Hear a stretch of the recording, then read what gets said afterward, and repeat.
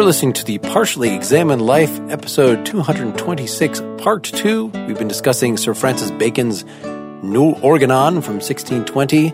Let's move on to the second idol, the idols of the cave, that's supposed to interfere with or the den, depending on your translation. Things idiosyncratic to individuals which would interfere with their applying correct scientific reasoning in all circumstances.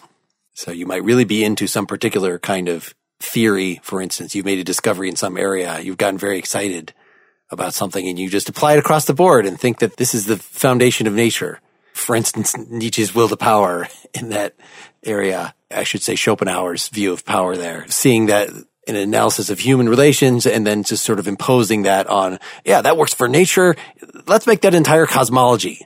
And it's unclear whether he's really doing that as a serious scientific hypothesis, because Schopenhauer has that Kantian distinction between the world as it is in itself, which is what he's talking about with will, versus the world as it appears to us, which is what science would investigate. But still, I can't help but see this as something that I want to apply to people quite often in the modern age. This is the one which just sort of flows out of people's predominant pursuits and obsessions. The individual's mind and body, but also from education, habit, and accident. So in 68, he'll give a summary of what he's just said, and he'll tell us. One of them is predominant pursuit. The other is excess of synthesis and analysis. Another one is party zeal for certain theories of certain ages. And another one is narrowness of subject. These all have to do with habit. I think ultimately in education, some people, for instance, will be more inclined to the synthetic than the analytic.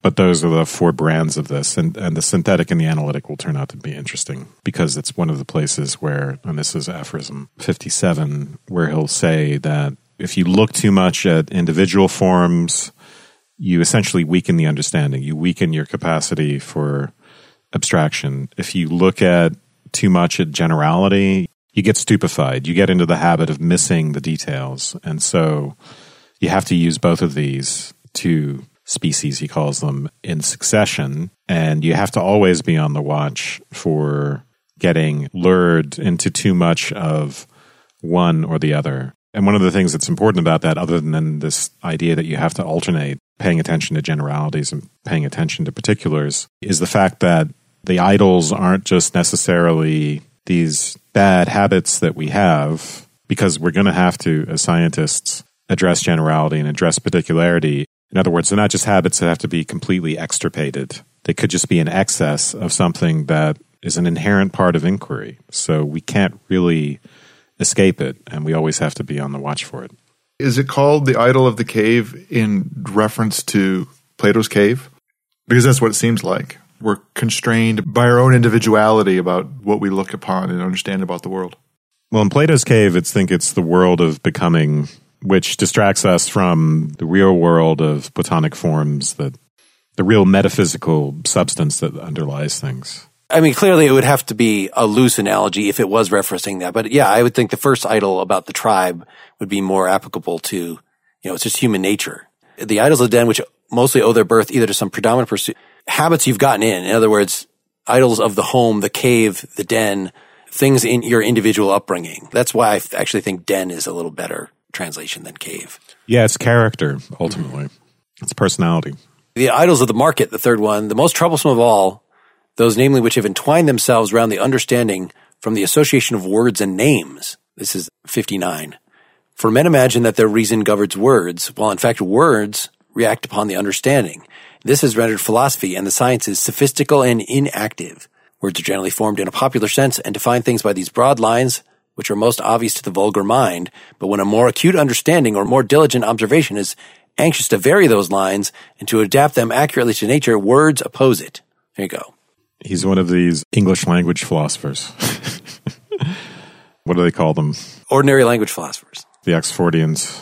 Actually, though, the ordinary language philosophers are the latter generation. It's the Wittgensteinians, the logical positivists.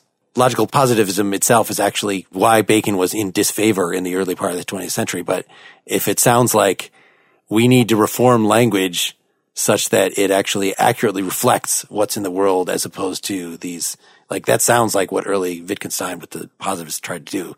Maybe it's the idea is that no, ultimately we're recognizing that there's a discrepancy here, but the solution is not to come up with a perfect language, but just to acknowledge that language is going to be only approximate. We need to come up with specific, scientifically accurate definitions for scientific context. I was being a little facetious.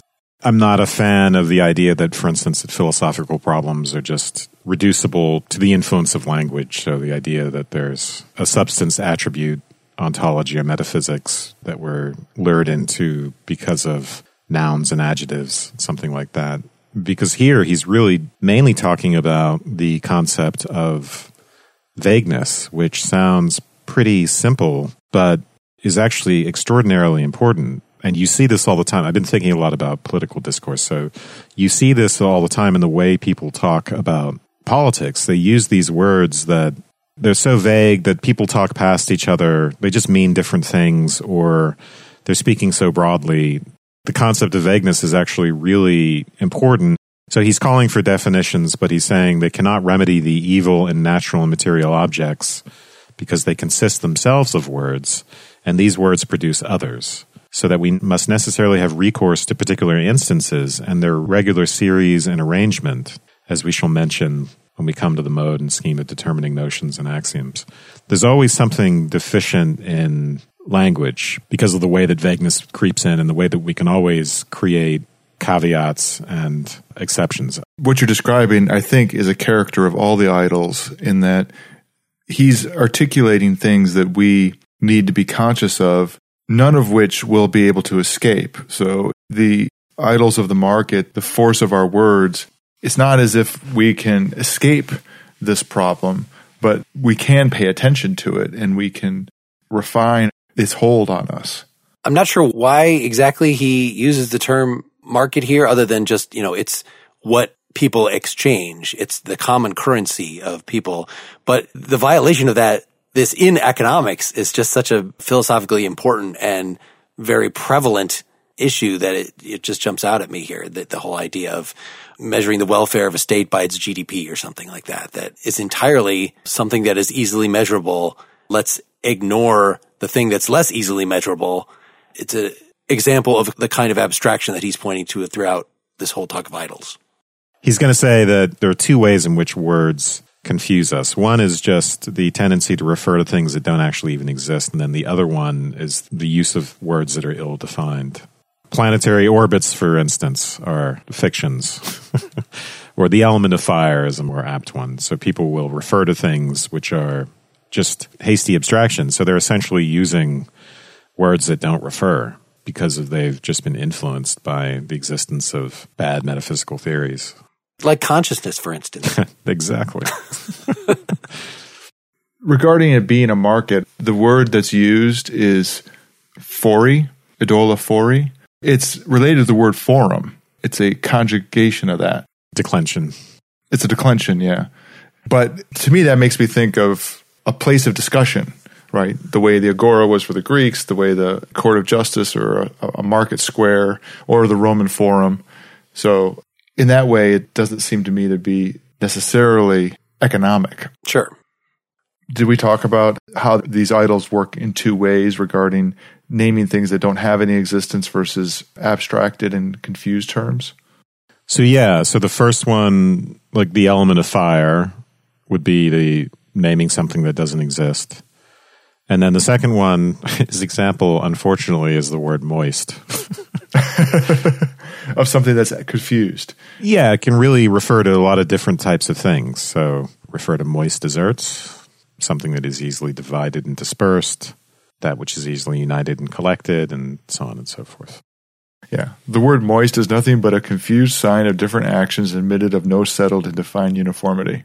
I guess the difference there is that it refers to something that exists, but it's so, as you said, vague and inspecific as to be not really telling you anything. So this seems to blend into the last one, which is the idols of the theater, which are those that are propounded by having bad philosophical theories at work. Bacon believed in the ether, but we would use the ether now as a good example of a theory that uses a term that doesn't actually refer to anything. So that looks like it's an alleged example of an idol of the market, something in language, but it's not really the word ether itself. Words only have meanings in the context of theories.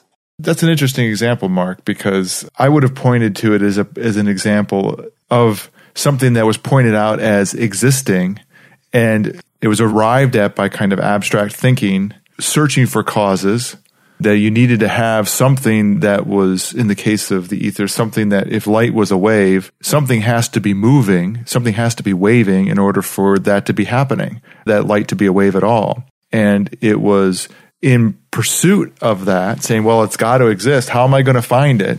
And finding that it, in fact, doesn't exist, that contributed to the rethinking of how light actually behaves. 67, the idols of the theater or of theories are numerous, and may and perhaps will be still more so.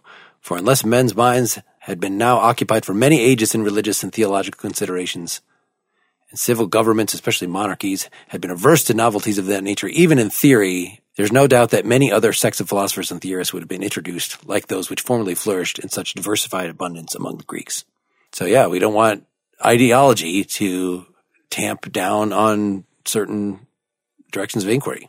And in fact, we want to develop a new tool just before that. Our method of discovering the sciences is such as to leave little to the acuteness and strength of wit, and indeed rather to level wit and intellect. For as in the drawing of a straight line or accurate circle by the hand, much depends on its steadiness and practice. But if a ruler and compass be employed, there is little occasion for either. So it is with our method. Yes, this is very English.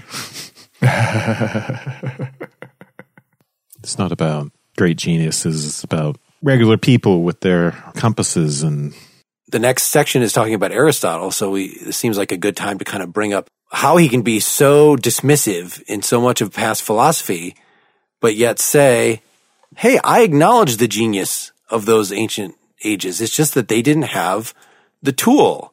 If I was operating without this tool set that I'm coming up with, without this new organon, I certainly don't have the genius to come up with the things that they came up with. So I'm just not arguing with them on those terms at all. And I think that's related to his attitude toward religion, which is not talked about in great detail here, but clearly he wants to just draw a line, right? There's the book of nature and there's the book of God. And what we're studying is the book of nature. It's God's creation. In fact, it's our divine responsibility to be researching this, but we don't refer to the book of God when we're looking at the book of nature. We just, look at nature the way it's supposed to be. You could ask, is he just kind of hedging his bets and covering himself in the way that all these really underlying the atheistic philosophers are being? I don't think so. I mean, he has this whole book called New Atlantis, this utopian novel where he has a picture of society enacting his method, and it's a very Christian society, and there's a definite discipline required in Christianity that is also required by the scientific method. There's something, as Nietzsche was very ready to point out later, something that is very self-denying in constraining yourself to the scientific method.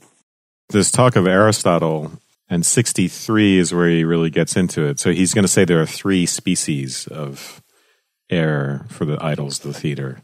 Once again, there's going to be the sophistic and the empiric and then the superstitious. And so we get this contrast once again between people who are too abstract and then people who are too empirical in their approach.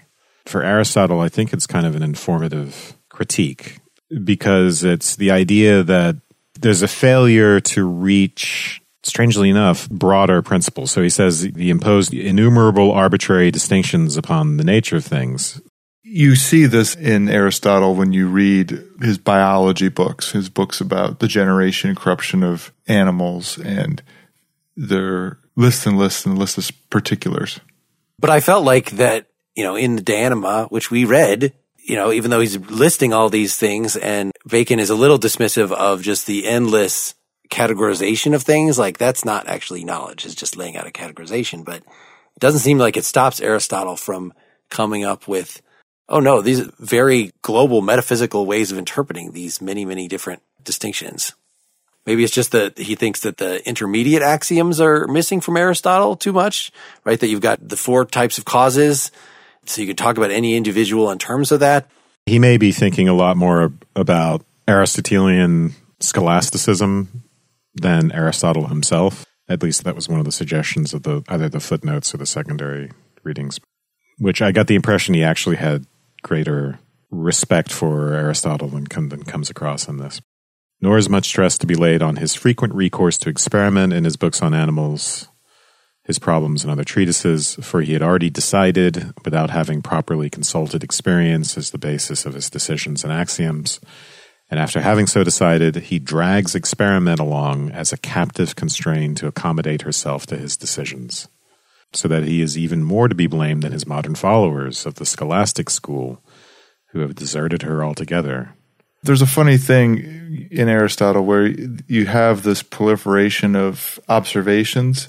It's certainly a consequence of standing on this side of someone like Bacon and looking back on Aristotle and the Greeks is you feel like, how could you not have just tried this out when you came to that conclusion? And the lack of vigorous experimentation. So they would go and observe, they would talk about like buildings being built or examining animals behaving, but there wasn't the notion of evaluating the conclusion by coming up with some kind of circumstance that would test it. And that just seems strange when you read it. It can only, to me, point to Bacon sort of being right, that there's a characteristic of the mode of inquiry that they just didn't think about it that way. As much as they would observe, someone like Aristotle would observe how the world worked, there wasn't the inclination to try to fabricate something with that knowledge. So you don't think it's just because of Aristotle is his students' lecture notes and it's not? It could be. People like Archimedes, they were using his mathematical work to build devices. So it's not like the notion of applying this knowledge to practical matters was absent. Another thing is Bacon considered himself a political theorist. And some of that is this New Atlantis sort of having a vision of where science becomes a prominent thing in society, and this will give rise to tolerance. And I was reading some of the secondary sources that were giving him credit for things that directly influential on Locke and thus on the U.S. Constitution. But Bacon was also just political in a more straightforward sense and really thought that the scientific method was applicable to everything. He really was guilty of scientism in that even though he has these things, oh yeah, there's the book of God and the book of nature, and so we can make a slicing point between the things that religion should properly treat of. But once he's sort of gotten that out of the way, no, you should be able to use this stuff to talk about human behavior. It's not just about physics and chemistry. So he's even sort of doing that in outlining what these idols are. He's doing psychology, and he thinks that that would be a perfectly legitimate bit of science. It's unclear to me what he would say about that. Is there something in the reading or in the secondary literature that points us to that? Yeah. It was just stuff that he said toward the beginning. I guess it's just knowledge and human power being synonymous. So anything that we can accomplish, I would like to have him here to talk more about social engineering is basically what I'm trying to get at, is that if you can say stuff about human nature and thus construct a more effective government, like is that one of the roles that political science, is he saying political science is a thing here, just in the very basis of saying this method is essentially unbounded? Why wouldn't you? I mean, are you thinking about some kind of eugenic or hardcore sciences running society kind of thing? Yeah, I mean, it's just obvious that, as Wes was saying about terms that we are using inconsistently in political contexts, and so it would just seem that yeah, you might want to use the scientific method in political contexts, but that the idols would be much more present and dangerous than they are when you're just looking at the arcs of the planets or something like that, something that is ostensibly objective. When you're actually evaluating human systems and human nature, I would think that our preconceptions would be just all the more ripe. We'd have so many ulterior motives in judging ourselves wrongly. Look at all the theories of racial distinction from the 1800s, right? Yeah, there's no at least part of this book that's super racist. At least we don't have that to worry about in this Bacon text. See, I was thinking more about, in the realm of the political, it looks a lot more like Mill's conception of fallibility. And that's where Bacon's idea of the vagueness of terms fits right in. So speaking of race, I saw in an article not long ago, people will say things like, we all ought to agree that racism is wrong, and so such is beyond the pale. And of course, what all that always leaves out is a definition of racism, which has actually become a term of contention, and it can make that discussion even itself a form of racism. It can make that discussion taboo. That type of vagueness to political terms where you can condemn your opponents for holding this, generically evil position because you fail to define it. I think political discussion is rife with that. And the fallibility comes in because at a certain level, our terms are always too vague and they always need refinement. So strictly speaking, no matter how well-intentioned our utterances, we're always uttering falsehoods when we talk in these vague terms. So we might say, give some sort of political platitude like murder is wrong, but the real problem, the meat of the problem is, how do we define murder? What should be our effective response to that? How is it a case of moral outrage? How does due process ameliorate that? What's the distinction between that and manslaughter? What should the punishments be? Our ideas about things fit into this much larger network of beliefs, and they're never perfectly situated to that larger network. In Mill's terms, that gives us a kind of position of radical fallibility where there's always some sort of error. If you think about our assertions, there's some sort of error. And then scientific correlate of that is just that we can always refine, right? Maxwell's equations are all well and good, but they have to be modified for relativity. And we assume that further refinements, maybe not, but in science as a whole, we're always expecting further refinements, and we're expecting that, strictly speaking, our current theories are false. Again, strictly speaking, they're mainly true, they're usable and all that stuff, but when you get down to brass tacks and the very specific, there's something wrong with them. That's where I think the political applicability of this comes in, because you can take this emphasis on revisability and experiment and fallibility, and you can successfully apply that politically, and you can do that in discourse, and you can also do it institutionally, where you're setting up a system of checks and balances, for instance, in a society. Another political aspect of this was, just from what I understand again from the secondary reading, was that he was in a situation where he really was engendered a great sense of techno-optimism. The tradition that had been rediscovered by the Renaissance was kind of based in Homer. Things were really great a long time ago, and they just steadily go downhill. And you can just see that, or other philosophical positions where just everything stays more or less the same. This sounds like the kind of criticism Bacon would make, that we see sameness where there really is changeability. Bacon has a lot of talk in here about this is man conquering nature. It would be morally suspect for you to use a tool, an organon, to conquer your fellow man, or to forward the interest of your particular social group. But when it's forwarding all human interests against just nature as force that is working to our demise, it's the curse of Cain that we have to work for a living.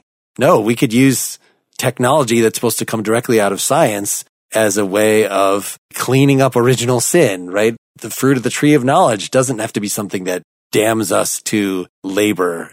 We could use it to ease human suffering. And so that makes it sound like there should be limits to the amount of practical control. We want to live healthfully and safely.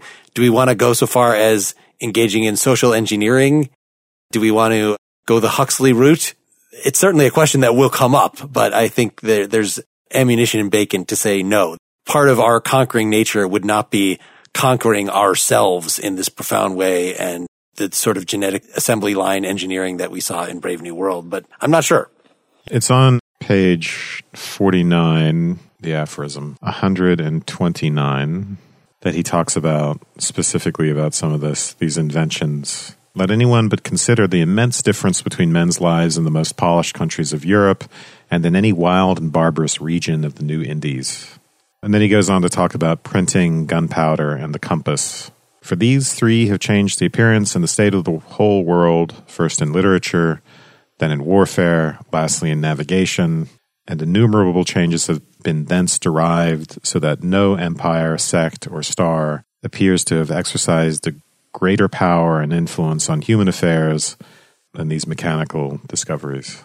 And then I thought a little bit there when modern variants on these, like the internet and obviously nuclear weapons, but also rocket science and GPS. The thing that he'll address after this is just the possibility that the sort of thing we hear today, which is that, well, technology, we got to look at the ways in which it's made the world worse. And it's even a hint here, in terms of gunpowder, and he'll talk about the various ambitions and the misuse of technology. But he'll say at the end of this section, let none be alarmed at the objection of the arts and sciences becoming depraved to malevolent or luxurious purposes and the like, for the same can be said of every worldly good, talent, courage, strength, beauty, etc. He's just at the start of something. He can't imagine how much leverage over nature we're going to get, how far into her bedroom and her secrets we are actually going to penetrate. I wonder if he knew the enormous leverage we had, the enormous power that we would gain through the sciences, if he would feel the same way. Yeah, I feel like that's why his vision of the techno-utopia is with a very stern Christian morality, giving everybody discipline and thoughtfulness and humanity. We would need that to maybe not guide the progress of science, in terms of certainly guide its application. The end of what Wes was quoting from, only let mankind regain their rights over nature assigned to them by the gift of God and obtain that power whose exercise will be governed by right reason and true religion. So it seems like we should look a little more at the actual mechanisms. Like, do we want to talk about what's in book 2 at all? We've talked about it a little bit already. We forgot about forms. So yeah, we should really clear that up. Because ultimately what he's going to be doing here is examining what the forms of things are, and what he means by forms are, as we quoted before, laws of action, right? Forms in the Aristotelian sense are a fiction. I think we can just look at the first aphorism. To generate and superinduce a new nature or new natures upon a given body is the labor and aim of human power, while to discover the form or true difference of a given nature or the nature to which such nature is owing, or source from which it emanates, is the labor and discovery of human knowledge. So the form is the source from which something emanates. Under the first must be ranked the transformation of concrete bodies from one to another, which is possible within certain limits. Under the second, the discovery in every species of generation and motion of the latent and uninterrupted processes from the manifest efficient and manifest subject matter up to the given form. So we're talking about emergence, right? On lower level motion. Well, that's really interesting because I think that that's sort of what you get out of his conclusion about heat, that heat is an emergent property of the motion of particles, because heat doesn't actually exist in his final conclusion. But at the very least, he's tying things to cause. So in the second one, true knowledge is that which is deduced from causes. So the beginning here of the second book is going to instantiate the process of finding the form by tracing the causes. So in some ways, it's an efficient form. Page 25, forms the true differences of things, which are in fact the laws of simple action. So that makes it sound like in that case, form is not emergent necessarily. It could just be the simple action of things. I think he's using form in a different sense in that section 1. So I don't think we should get confused there. Yes, when we're using form technically, we mean laws of nature. And it's in aphorism 2 where he goes through all the different kinds of causes, efficient and final and all that. I think we might expect as readers for him to come down on the side of efficient cause and say, hey, this is where science is. Because that's what we think of as typical cause and effect. Billiard ball hitting another, it's the efficient cause of the motion of the other, or the house builder is the efficient cause of the house in Aristotelian terms. And he's going to reject that sort of thing as desultory and superficial. And that's because he's looking for not just efficient causes, but larger regularities. And those are the laws of nature. And that's the type of form that he's interested in.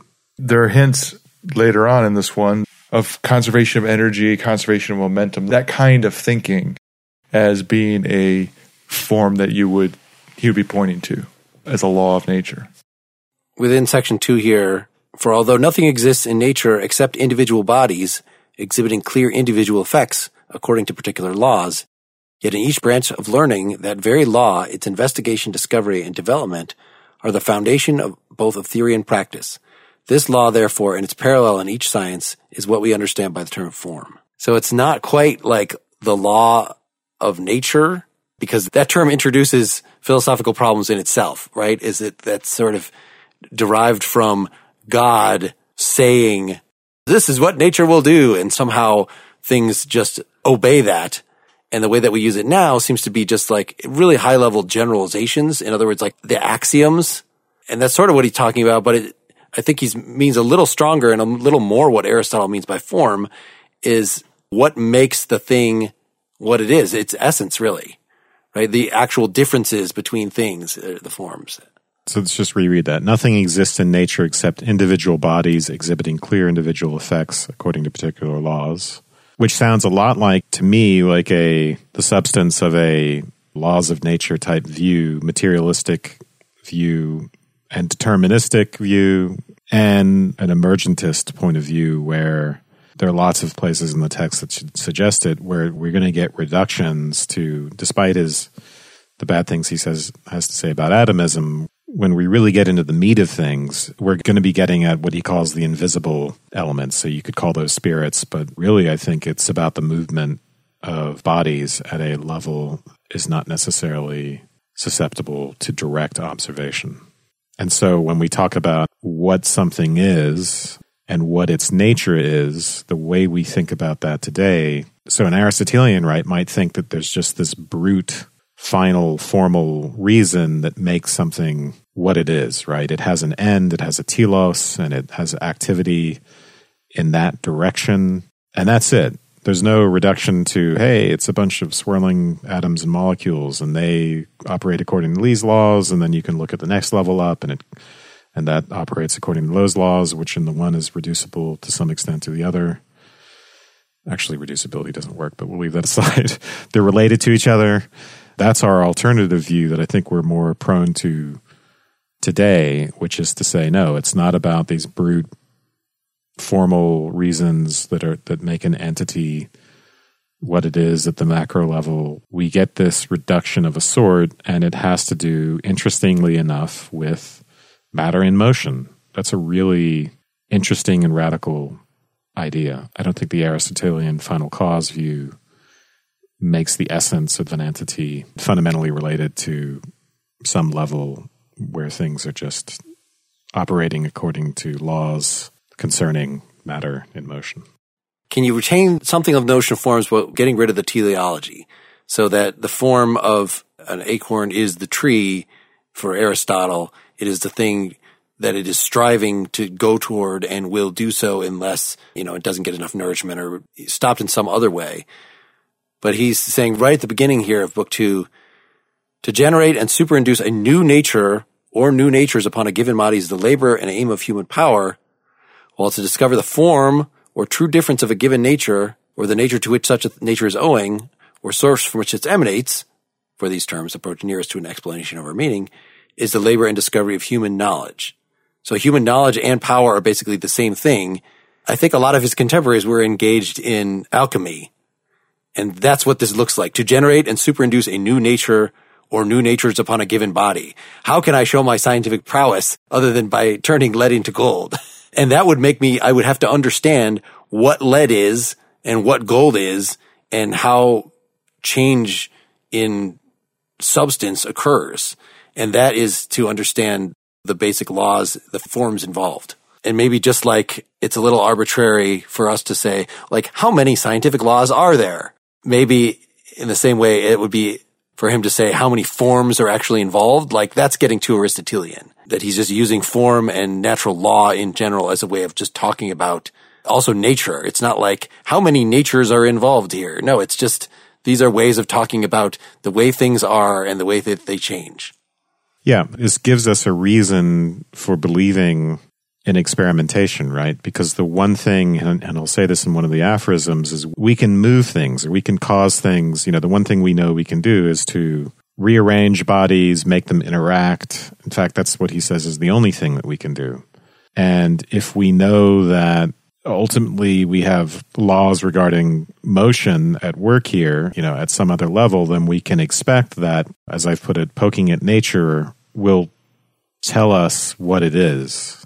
If it weren't the case, if motion and matter weren't actually an essential part of this, I'm not sure that you'd have any reason to believe that experimentation in the sense of setting up situations where you do things you put something under a Bunsen burner, for instance, whether you're trying to make something happen and that's going to tell me what it is or it's going to get me partway there.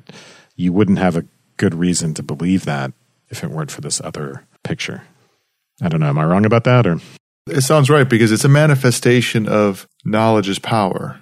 In this case, that power is demonstrating that you know how nature is working means that you can do an experiment that manifests that behavior.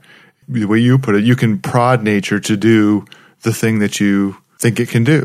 You can set up the plain example of whatever it is that you think happens in nature. So you can, in your case of your Bunsen burner, the more powerful your knowledge, the more you'll be able to refine what the effects are from the causes. And so, you have some substance that you then, through titration, you distill out its parts. And so now you have water in one jug and alcohol in the other jug. Because you know that alcohol boils at a different temperature than water does. And so you distill out the alcohol. So the way he actually presents this in book 2, starting in section 11, is there's 5 tables. He's using heat as the examples here. And this is just when it got, I was starting this as an audiobook. And I'm like, oh, it's still going. What the hell? What the hell is going on here? But when you see it in a table form, you're just like, oh, okay, I can kind of skim over this and get the idea of what kind of stuff is listed here. So the first table is natural warm baths, warm or heated liquids. But Mark, just before you go just these 3 tables are set up in terms of the senses and memory and in mind. In aphorism 10, he's going to repair a foundation of the whole. Don't imagine or invent, but discover acts and properties of nature. So he's going to have a table like that. And the next one, he's going to have a table of things to aid the memory in what things are related to one another. And then in the last one, he's going to be trying to reach for true and legitimate induction. I don't think that's what they are setting down. You don't think so? I was a little confused here. So 10 that you're quoting here, because I didn't actually know what to make of that distinction here. The signs for the interpretation of nature comprehend 2 divisions. The first regards the eliciting or creating of axioms from experiment. The second, the deducing or driving of new experiments from axioms. The first admits, so in other words, the eliciting the creation of axioms from experiment, 3 divisions into ministrations, the senses, the memory, the mind, or reason. For first, we must prepare as a foundation for the whole a complete and accurate natural and experimental history. We must not imagine or exert, but discover the acts and properties of nature. So this is what I think the tables are doing. The tables are not saying, first I'm going to minister to your senses, then to your memory, then to your reason.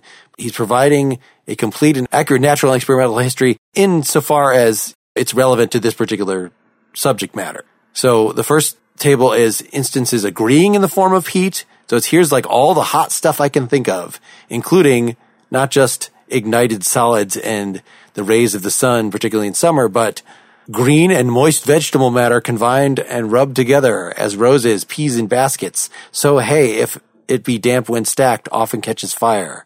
Horse dung, strong and well rectified spirits of wine exhibit the same effects, so that the whites of eggs, when thrown into it, grows hard and white, etc. Other instances, so he's got 27 things. Even a severe and intense cold produces a sensation of burning. Just all the places where we think we see heat. We want to call this a table of existence and presence. The second table seems to be where the actual science starts. Proximate instances wanting the nature of heat. That's the kind of stuff, as Wes was pointing out at the beginning, where it seems like light gives us heat, but the first one, the rays of the moon, stars, and comets are not to be found to be warmed with the touch. Nay, the severest cold had been observed to take place at the full of the moon. You say it's actual science in the sense that there are distinctions being made rather than there being a listing of observations. Well, it is observations, but then it actually, as part of this, like by page 60, let it be tried in common, like it's recommending experiments to clear these up. Yeah. Because there's nothing about the first table of just like, here's stuff that seems hot. How do you do an experiment? Is it really hot? Like, no, it's only when you're trying to exclude stuff, which is what the second, it's not even a table. It's just a big, long mass of text that goes on for pages and pages and pages. I just only want to quibble about the whole thing is science. You can't do the second table without the first, right? Yeah, I guess. The first part is all about observations of things that happen. Gathering your stuff together that are like the thing you want to know more about. When you want to know what heat is, you're just going to go look at all the manifestations of it. And then there's a refinement going on in the second one. And I agree with you that the activity of science is happening manifestly in what he's doing in the second one, but it's not like the first one isn't part of the project. The other aspect of the first one that's important, because he brings this up as part of his method, is just not taking one example and saying, hey, this is the paradigmatic example, fire. Let me think about what generalizations I can draw from that. But to really spread your net wide and take in as broad a range of phenomena as possible. So you don't just get obvious examples. Or you get insulation, for instance, from wool. This looks very much like the same kind of thing we were doing just in philosophy when trying to figure out the definition of something. And I usually would bring this up in the context of showing why this kind of definition doesn't make any sense. But the idea of like, what is a chair? So asking what is heat really is just like asking, what is justice or what is a chair is the mundane example that, well, let's think about borderline cases. Is a chair made out of a rock that you're sitting on that's sort of chair shaped? Is that really a chair? So you start by just listing all the stuff that could possibly be heat. And then you start being a little more analytical about it. And like, no, is that really heat? And then try to figure out by just these one-off, it's not that you need to have the definition first and then by a syllogism apply, like, does the rock count as a chair? No, these are natural concepts. So it's not just a matter of what we decide. We're trying to really drill into them. And it could be that heat would just fall apart, that it'll be that this was one of the idols of the market. And it's actually, there's not one thing that's heat. What we actually refer to as heat is a sensation, and that could actually be caused by pain. So this example on the first table of cold that is so intense that it seems to burn you, that's going to be something that I think as we go through the process that will be ruled out. That's not really heat. In fact, we're not talking about the sensation of heat at all. We're talking about a primary quality that's happening in matter. That's what we have to care about in our revised definition. So third table is number 4. In the vegetable world, we know of no plant, nor part of any plant that is warm to man's touch. Yet as we have before observed, green weeds grow warm when confined, and some vegetables are warm and others cold to our internal touch. These are all quite confusing. Manures have some disposition toward heat. Let further inquiry be made as to the comparative heat in different parts of the limbs of the same animal. For milk, blood, seeds, and eggs are moderately warm, and less hot than the outward flesh of the animal when in motion or agitated. The degree of heat of the brain, stomach, heart, and the rest has not been equally well investigated. There seems to be borderline cases here, but also cases that are just comparative. So animals become more warm by motion and exercise, and the more motion they do, the warmer they get. If they're just doing it a little bit, they may be a tiny bit warm. There are hints here of what you might do in experiments, right? At some point you might set up a mechanism that measures heat, let's say, or measures temperature, and vary some phenomenon, something that quantifies, and then look at how the mechanism responds to that variation. So you get hints of that here, but mainly he just wants to look at the relationship between different degrees of heat and different degrees of something else that's happening, I think. Yep. This will teach us more about the mechanisms. So in the fourth table, the exclusive table of rejection of nature from the forms of heat, which this is kind of the first part of the actual conclusion here. On account of the sun's rays reject elementary or terrestrial nature. In other words, it's not that the earth is the thing that creates heat because it comes from the sun. And all these are like reject rarity, reject rays of the moon and other heavenly bodies. Because of them, you can reject flame or light. So in other words, the moon doesn't warm us. It gives off light. So we know we can't just say that anything gives off light produces heat. My favorite one is the last one. On account of the heat excited by friction, reject principal nature, by which we mean that which exists positively and is not caused by a preceding nature. So right in that one, he rejects the notion that heat is the substance itself. Right. Yep, fire, the element, yep.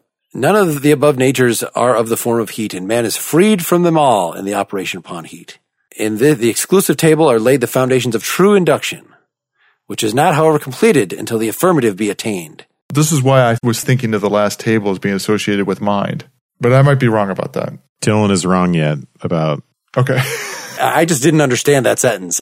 Maybe we should just stop to say that what he means by induction here, because that's another word with which Bacon is associated, is not what many of us might think on first blush is induction. You know, it's not, oh, I see, here's one white swan, here's another, and then I come up with the idea that all swans are white. He has something very specific in mind that is completely against that idea of induction. So we need all of these exceptions and gradations and the different phenomena. So there has to be this element of the experimental. Yeah, so after we've done all this, excluding the what's left, it's the first vintage form of heat, which is, again, is not a table. It's just a lot of text. And it's kind of the correct theory, right? Constant motion in warm and boiling liquids. If we look at our first table, we see there's a lot of motion involved. What we have said with regard to motion must be thus understood when taken as the genus of heat. It must not be thought that heat generates motion or motion heat, though in some respects this may be true, but that the very essence of heat or the substantial self of heat is motion and nothing else, limited, however, by certain differences. I want to read it again because it's both Maxwell and Aristotle at the same time. Well, you're going to have to explain that chain to us if you want us to understand that. So Maxwell is one of the people who formulates the kinetic theory of heat. It must not be thought that heat generates motion or motion heat, but that the very essence of heat or the substantial self of heat is motion and nothing else. So the first two things are saying it is not that heat is transformed from motion or that motion is transformed from heat, in particular that heat is its own thing, but that motion itself is heat. That's right there, the kinetic theory of heat. Well, we would say today, right, that the temperature of something is the average kinetic energy of its molecules. Yeah. And then that heat has something to do with two things of a different temperature coming into contact, and then the kinetic energy getting dispersed between them, something like that. Or they're averaging out. Heat is the energy transfer. I'm balking at the transfer part because you're right, you would take the temperature of something to quantify what you mean by the heat of it. But the heat is embodied in the motion of the particles. Oh, I was thinking that temperature and heat are distinct and that we would say the temperature is measured by the kinetic energy of the particles, and then the heat always has something to do with energy transfer. So Bacon specifically says that heat is not the heating. So yeah, I know Bacon. Yeah, we're trying to give the contemporary theory. Isn't that an ambiguity? Which I feel like we just touched on in some recent discussion of, is it a dispositional account? In other words, when you're saying something is hot, are you saying it is of the sort that will cause, a measuring instrument, it will transfer heat? In other words, you're defining it in terms of its heating capacity as opposed to its intrinsic nature. If you're making the qualitative claim that it's hot, that's what you're saying, sure. Which one? That it has the ability to get something else hot. But that's not the essence of what heat is. No. Anyway, according to Bacon, let's just put aside, what discussion did we just have this? I feel we should, it was in the philosophy of mind discussion in the context of Armstrong or something, of talking about functions as dispositions or as intrinsic qualities. But in any case, Bacon really does not see this as a problem and thinks that we can talk about intrinsic qualities, no problem, even though we can only tell about them, obviously, from how they affect other things, including our own sense organs. So I'm sure if we got into the details of, even if he's right on the money in terms of the basic intrinsic definition of heat, There is stuff that sounds, as you get into the details, more like Aristotle. Section 2 of this, he is an expansive motion tending towards the exterior, but at the same time bearing the body upward. For there is no doubt that there may be many compound motions, as an arrow or dart, for instance, has a rotary and progressive motion in the same way the motion of heat is both expansive and tending upward. It seems like he doesn't have an explanation of why it goes up. He's just saying it's part of the nature of heat that it is an expansive type of motion. And at the end of this book, in fact, he has a really long section of all the types of motion, which I was trying to point out why that was problematic by saying that, some things just like to rotate. Like here, he seems to retain a little of that teleological Aristotelian talk that like heat just likes to go up. Can we assimilate some of this to entropy though? Like two bodies of different temperatures are in contact, and we need to know why there's going to be kinetic energy transfer between them. What if they're just little contained bubbles? Why should one spread to the other? That expansiveness is important. Going up, I don't know about going up, but but if something is moving around, like you're right, unless there is a hard shell that would contain it, in its own jittery nature, which is a certain kind of movement, as I was saying before, of like that's how he thinks the heart is. It's the heart doesn't just explode out of the body, but it has countervailing forces upon it that would, so heat doesn't have that. It will tend to spread until it runs into a barrier.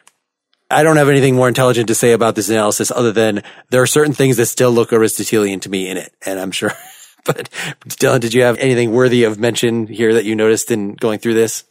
I think we got to it.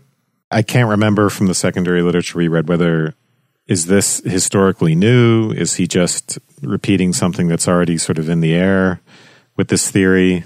Because, of course, it is pretty amazing to derive this idea just from his tables, the way he's done it. It's roughly correct. You're wondering a little bit how well the tables are working.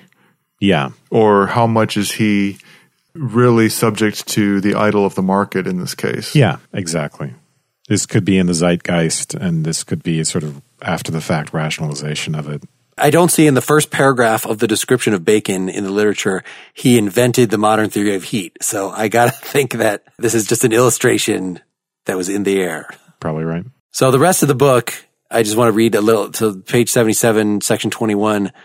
After our tables of first review, our rejection or exclusive table, and the first vintage derived from them, we must advance to the remaining helps of the understanding with regard to the interpretation of nature and a true and perfect induction, in offering which we will take the examples of cold and heat where tables are necessary, but where fewer instances are required, we'll go through a variety of others. So he talks about color, he's going to talk about motion, etc. In the first place, this is the rest of the book. In the first place, therefore, we'll treat of prerogative instances. The whole rest of this is about this prerogative natures, which I see in a footnote here. It says, by this term, Bacon understands general phenomena taken in order from the great mass of indiscriminate facts, which as they lie in nature are apt to generate confusion by their number, indistinctness, or complication. Subclasses of phenomena as being peculiarly subjective of causation, he quaintly classes under the title of prerogative inquiries. And the guy has an example of why he would use that particular term that we don't have to care about. So yeah, that's almost the entire rest of the book is laying out, I believe, 27, something like that. I know we were supposed to skip in our official reading to the very end, which is where he just lists them all again. You read all of it? I listened to it all, on some of it not paying particularly well attention, on fast 1.5 or double speed. Page 136, section 52 of book 2. The prerogative instances are, as appeared from what is preceded, 27 in number: solitary instances, migrating instances, conspicuous instances, clandestine instances. I'm not going to read them all, but they have cool names. Instances of the gate, instance of the road, lancing instances, instances of rod, wrestling instances, and lastly, magical instances, by which he means like a small effect produces a large physical change. So like if you showed elementary chemical experiments to somebody and actually seemed to change one element in another, like that would seem pretty damn magical. That's all he means by that. Magic is just another name for science. It's just science that is impressive. Yep. Science plus ignorance. Meaning I don't know why that happened. Well, yeah, I suppose that's true. What's funny to me about magic is when people talk about it is there's always a method to magic. You can always go learn it, or it always affects the rest of the world. Yep. So the very last paragraph of the entire book here, again, out of these 27 instances, some must be collected immediately without waiting for particular investigation of properties. Skipping down, the remainder are to be collected when we finish our synoptical tables for the work of the interpreter upon any particular nature. For these instances, honored and gifted with such prerogatives, are like the soul amid the vulgar crowd of instances. A few of them are worth a multitude of others. All these just prerogative are things that will help us put the tables together, basically. For man by the fall lost at once his state of innocence and his empire over creation, both of which can be partially recovered even in this life. The first by religion and faith, the second by the arts and sciences. For creation did not become entirely and utterly rebellious by the curse, but in consequence of the divine decree, in the sweat of thy brow shalt thou eat bread. She is compelled by our labors, not assuredly by our disputes or magical ceremonies, at length to afford mankind in some degree his bread, that is to say, to supply man's daily wants. There you go. God is okay with this book. But will not be okay with its effects. And I didn't read anything saying, oh yeah, and a lot of philosophers accused him of being an atheist, which they say about everybody from this time period that we read. Yep. So he either believed it or he's pretty damn skilled in making this rationalization here. Or the section on heat was just too hard to get through and no one had the chance to accuse him. We can't forget that this book, which is not that long in full, was supposed to be just a small part of a much longer programmatic work, of which, only 2 parts of the he outlined several planned, intended 6 parts were ever completed.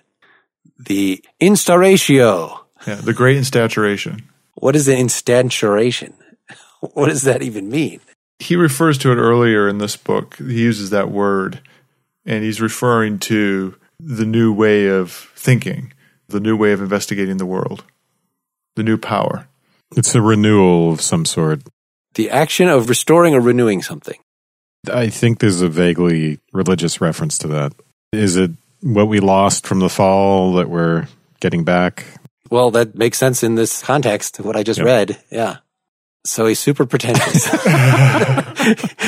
Just that rubs against the image we have of Baconian science as very workmanlike and humble, and it is in some ways. But yeah, he can't resist, at least in outlining what he's trying to do, in getting all grandiose about it, even as he is criticizing others' impetuous grandiosity. I read a bit about his own biography, and he spent much of his life trying to become a member of the court, eventually became a member of the court under James. And one thing I read is that, when he was at his height of power and influence, he also was incredibly gratuitous and flamboyant in his own lifestyle regarding his riches and his privileges. He probably was a bit insufferable. All right, next time we're going to talk about social construction. We're going to read the first 2 chapters of Ian Hacking's book, The Social Construction of What? We're going to read something by Peter Berger called Religion and World Construction, which is the first chapter of his book of The Sacred Canopy. And we're going to look at the Stanford Encyclopedia of Philosophy article, Naturalistic Approaches to Social Construction. Folks should let us know what they thought of this, what else we should cover. PartiallyExaminedLife.com. You can comment on the blog post associated with this episode. You can go to our Facebook group or Facebook page and make comments there. You can tweet at us or email us at pel@partiallyexaminedlife.com. Our closing song is Stuck in a Cave, connecting to Bacon's concept, The Idols of the Cave. It is by a band called Chrome Cranks. I interviewed their singer Peter Aaron for Nakedly Examined Music episode 93. Check it out at nakedlyexaminedmusic.com. Thanks so much. Good night, everybody. Good night.